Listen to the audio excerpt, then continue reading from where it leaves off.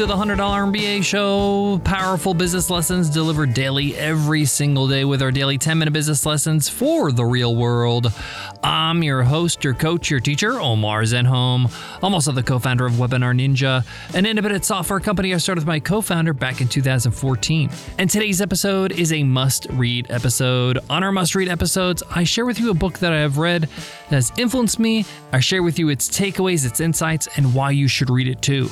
Today's must-read is Zero to Sold by Arvid Kahl. Arvid Kahl is the founder of a bootstrapped, self-funded software-as-a-service business called Feedback Panda.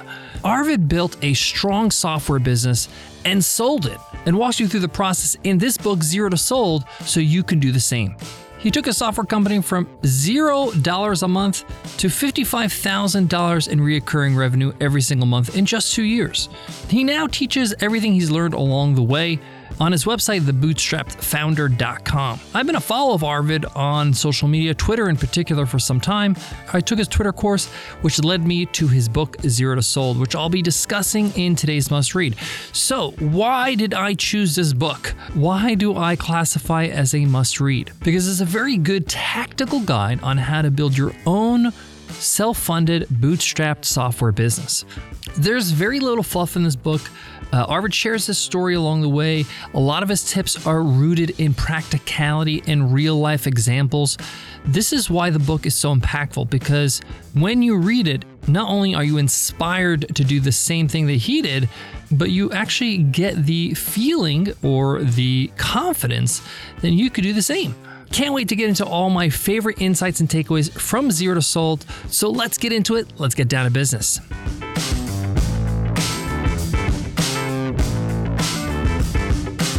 Support for today's show comes from Capital One. With the Spark Cash Plus card from Capital One, you can earn unlimited 2% cash back on every purchase. And it has no present spending limit, so your purchasing power can adapt to meet your business needs. Take Antonelli's own Antonelli's Cheese Shop in Austin, Texas. They use their 2% cash back from their Spark Cash Plus card to help cover their employees' healthcare costs. Imagine what the Spark Cash Plus card from Capital One can do for your business. Capital One, what's in your wallet? Terms and conditions apply. Find out more at CapitalOne.com/SparkCashPlus. Some business books are written by business experts that have studied business, have tons of case studies from other businesses, have interviewed so many other entrepreneurs. But the kind of business books I like are the ones that speak from experience. And that's exactly what Zero to Sold is all about. Arvid actually walks the talk and shares his story of how he built his own bootstrap software business and sold it. If you're a new entrepreneur and you're looking to start a software business, I would consider this a must-read. You have to read this book. It's essential. It's going to help you a ton, especially when you're getting started. Now, what if you're not starting a software business? There's still a lot to learn from here, especially if you are self-funding your business, if you're bootstrapping it, which most of our listeners are. So you're going to get a lot from his strategies, his tactics, his mentality, how he approaches business, and how you can prepare your business to be ready to be sold at one point at some time in the future from day one, being ready. There's some really big ideas in this book. One that really stands out is the idea of what do you build your business around? If you're going to build a software business, you should definitely build one around a major problem an audience has. A problem that really is irritating, a problem that really stops people from progressing or is costing them a lot of pain and anguish or money. This makes everything so much easier. I know from experience. And I know this because it's super hard when you're trying to sell a product or service that people really don't really need. They might think it's cool or they like it, but if they don't need it, if they don't have a burning desire to have a problem solved, you're going to have a hard time selling this product. It's going to be moving a boulder up the hill. You want the opposite. You want it to be so simple and so easy for you to sell because people are begging for it. So starting there is a great place to kind of form the content or the concept of your business, of your product itself. What are your customers or potential customers desperate for? Another theme in this book is building your business to be sold one day from day one. So you're making sure that your business is ready to be handed over to somebody else at any time. That means documenting processes, documenting your app, making it simple for you to maybe hand over access, having all your financials in order, knowing your numbers. This is a very powerful position to be in because if somebody makes you an offer at any time along your journey, you have nothing to prepare. You're already prepared for sale. You're ready to go. You can give them all your information, and it makes things a whole lot smoother for you because sometimes you need to make a quick decision. You need to make that process as quickly as possible so you can close on that sale. And the other concept that I really love in this book is this idea that there is no finish line. There's no finish line to SaaS. There's no finish line to software. I got given this advice from a friend of mine and fellow business owner, Noah Kagan, the founder of AppSumo and Sumo.com. When I got started with Webinar Ninja, he told me, my best advice to you is, Omar, know that there's no finish line, okay? There's always going to be something to build, to improve, to optimize. Knowing that, don't think that you need to get everything done tomorrow, okay, or right now. Build at your own pace. Improve methodically, slowly. Don't overwhelm yourself. And at the same time, don't peg your hopes that that one feature that you're about to build is going to change everything for your business. It's actually a bunch of small features in my experience. It's a bunch of moving in the right direction type of decisions that really make the difference. So I want to go through some of my favorite takeaways on these topics that are discussed in this book and that really stood out to me. When it comes to the problem you're solving, Arvid really pushes to the idea that you need to create a need-to-have product, not a nice-to-have or that looks cool, or not even something that can maybe make them feel better or do better. You want something that solves a problem. You want to sell the aspirin, the painkiller, not the vitamin. When you have a headache, all you can think about is getting rid of your headache. You are desperate for something that can help you. That's the kind of product you want to create. Now, vitamins are cool and all, but your life is not going to drastically change from one day to the next or one moment to the next if you don't take your vitamins, okay? Theoretically, you might think, okay, I'll take my vitamins every day and my health will be great in the long term. And that could be true. But unfortunately, that's not enough driving force to get the amount of customers you need to have a successful business. You need something that's going to change their state, their life. They're going to say, thank you for this thing that solves this problem. I was traveling the other day and I actually forgot to pack my aspirin or any ibuprofen or painkillers. And my wife, Nicole, had a headache, okay? In that moment, her head is pounding, okay? We had to buy aspirin at the hotel that we were at their gift shop. And at that moment, I wasn't even looking at price. I know that I was going to get ripped off. I know that that is going to be an expensive purchase compared to the supermarket. But because she's in pain, I'm not going to sit there and think about it. Now, if I forgot my vitamin C, and I didn't pack it, there's a good chance I probably wouldn't have bought vitamin C at the gift shop because it's like, hey, I'll live without vitamin C for a couple of days. Another thing that Arvid talks about in this book is finding a problem or creating a product that's really sticky, that's hard to opt out. Like they would like to opt out, but they just can't because their life, their business, their whole existence is based on that. This is why real estate is such a big market. This is why banks are happy to give out mortgages because most people are going to pay their mortgage. This is why website hosting is a huge business because people are not going to close down their website. They'll cut costs somewhere else.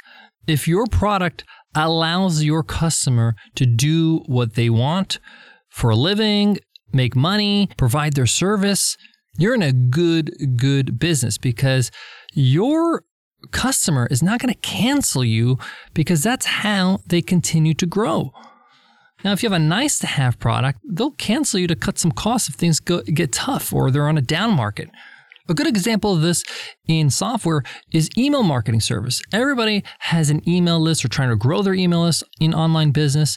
They're not going to cancel that service because they have forms on their website that are collecting emails. It's how they generate leads. It's how they bring in business. It's just a part of the backbone of their business. They will not cancel this service because they simply can't. There's no real alternative. Maybe they can go to a different competitor. It's a big pain to do that.